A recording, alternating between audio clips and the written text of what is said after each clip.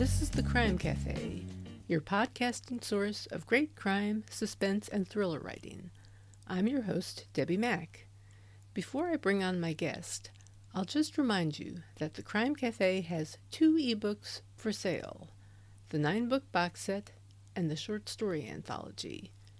You can find the buy links for both on my website, debbiemack.com, DEBBIMACK.com, under the Crime Cafe link.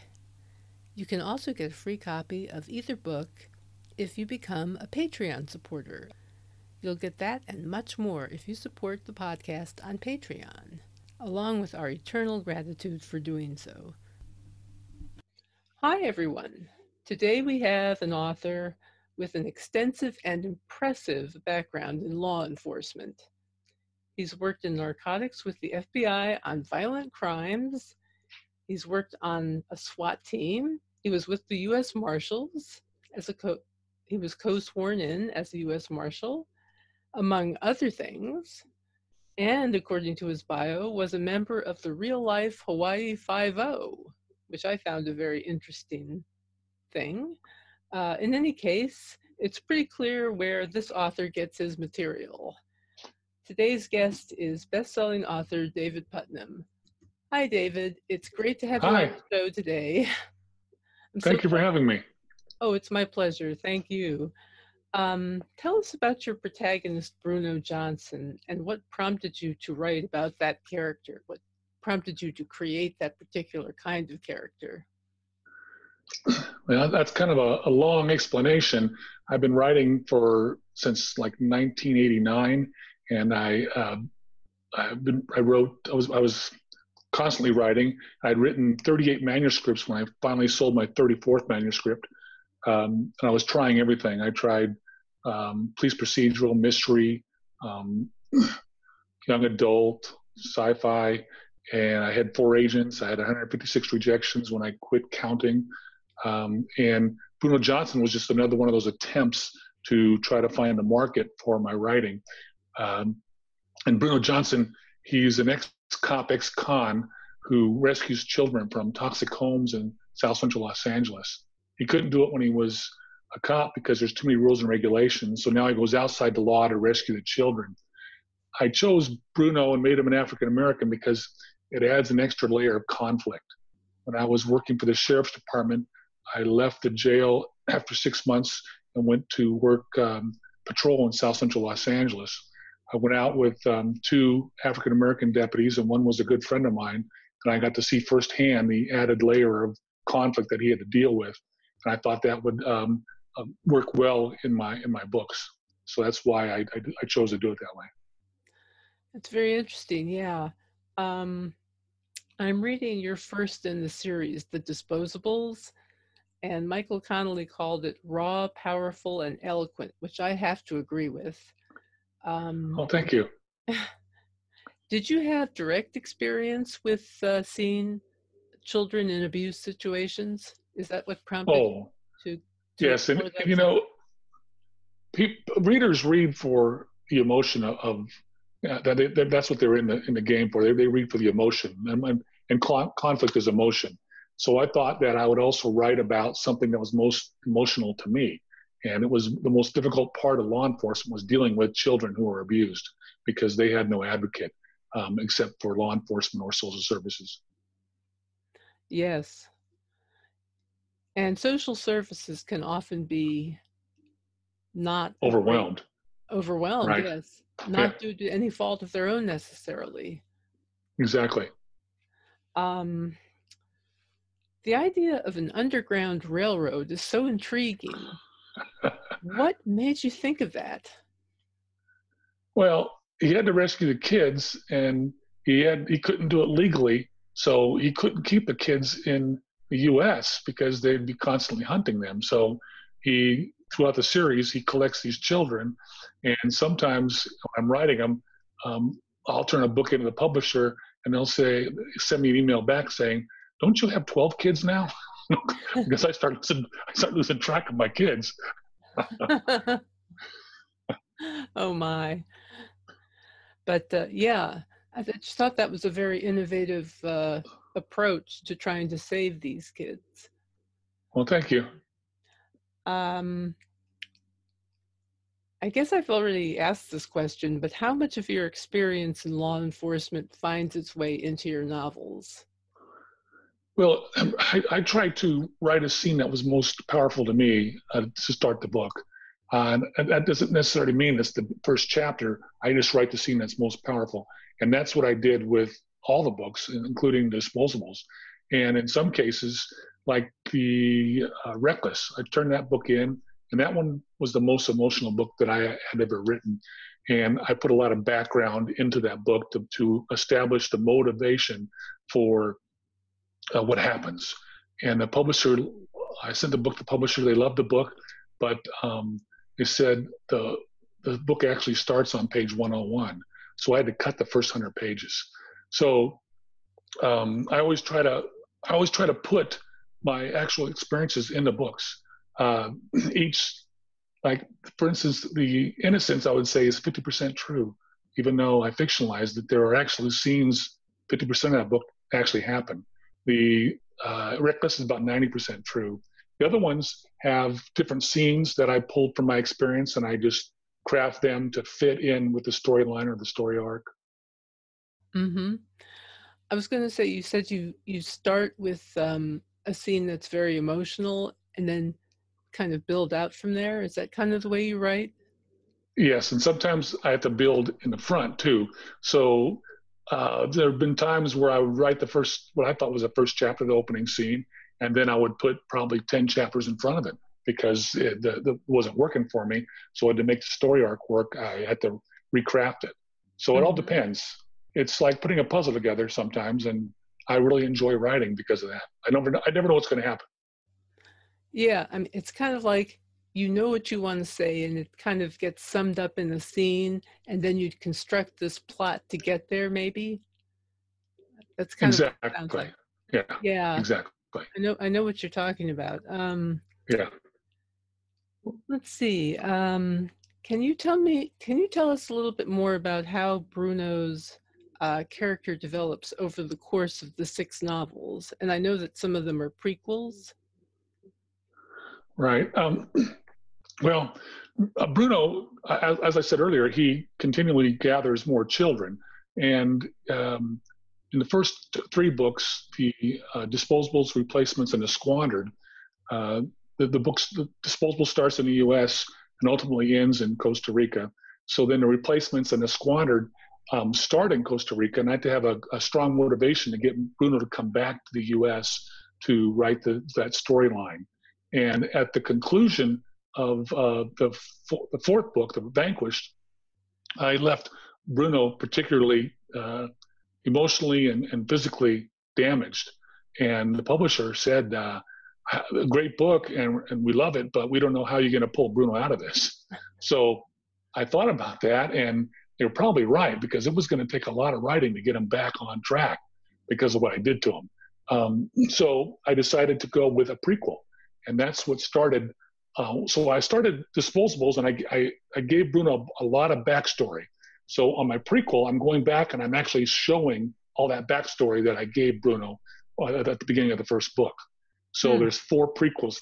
There's four prequels, and uh, the the first one is The Innocence. The second one is The Reckless. The third one is The Heartless, and it's already coming out in February 2020.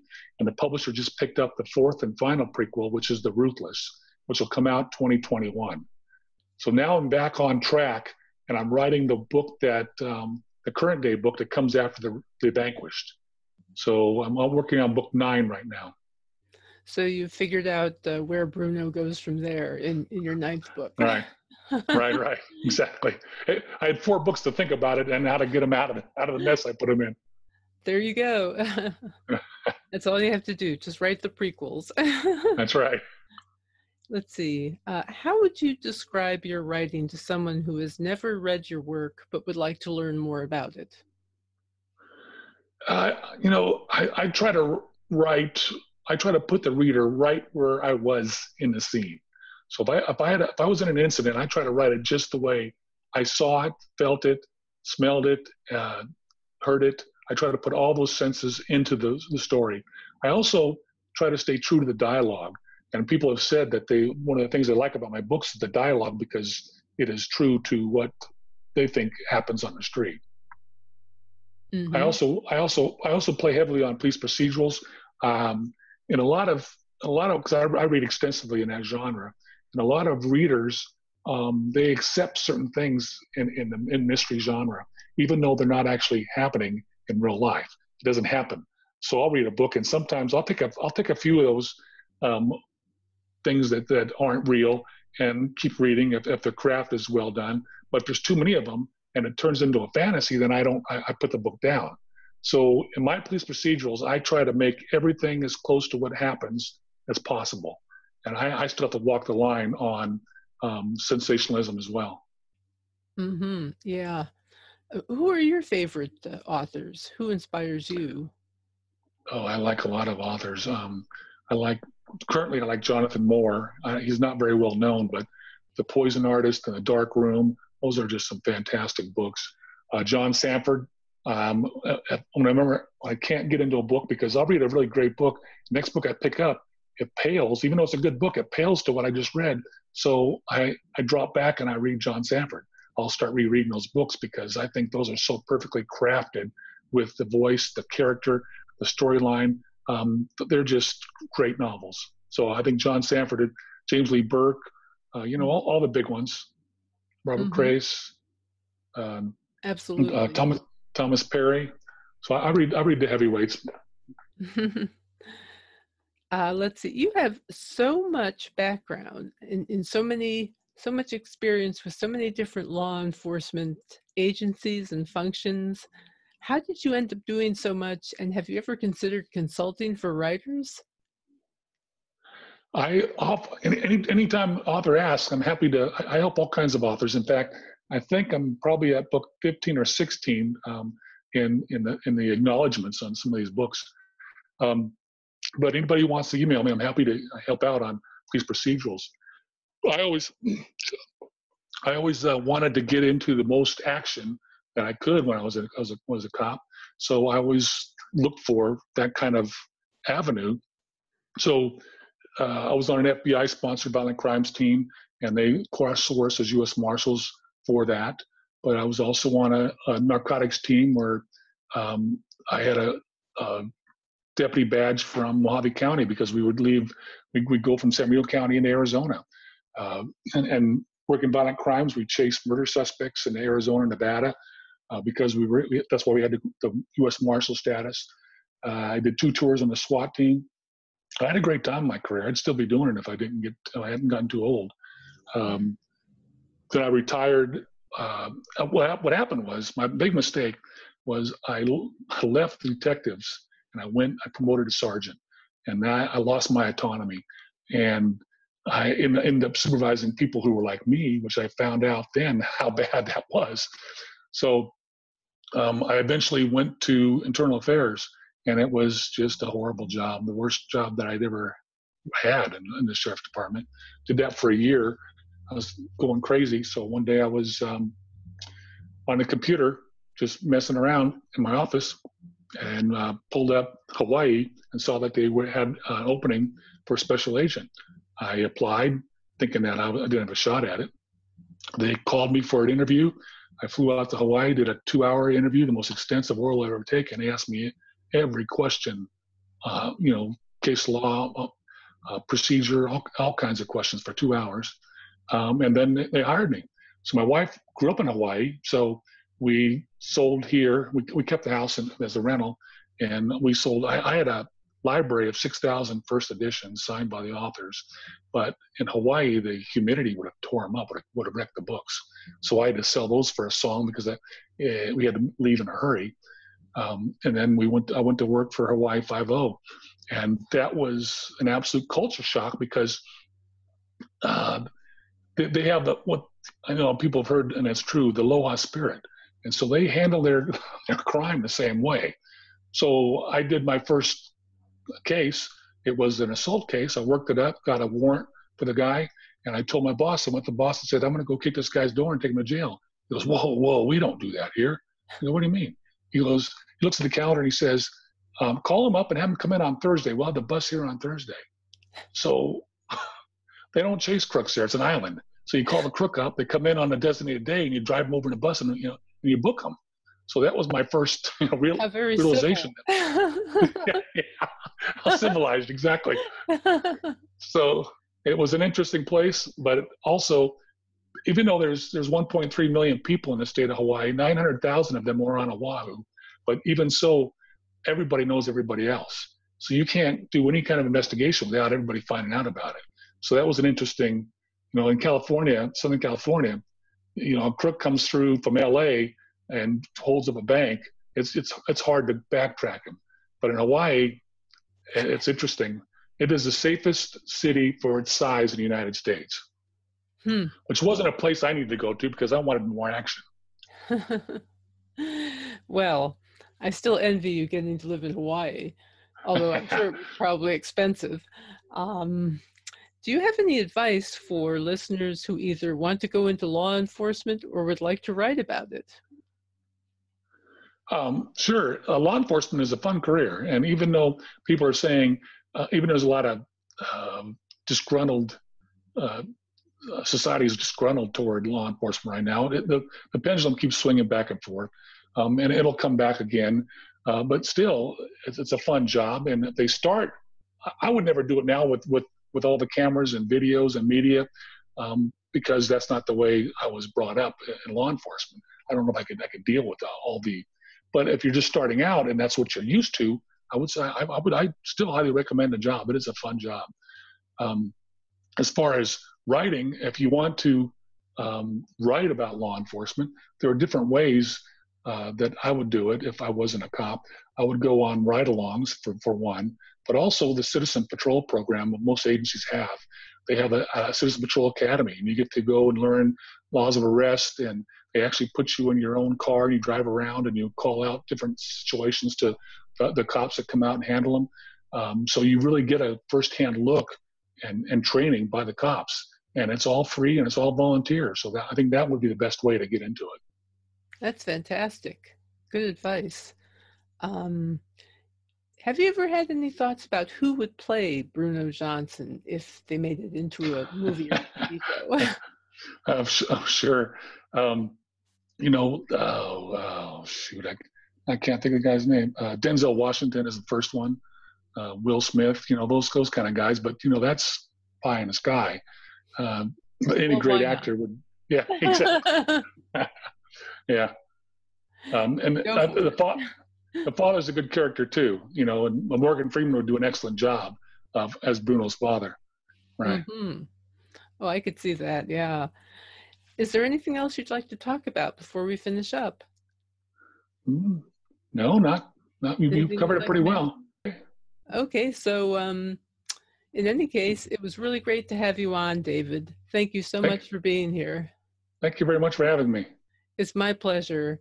And as always, I'd like to remind you to please leave a review of the podcast on your service of choice, whether that's iTunes, Stitcher, or another host.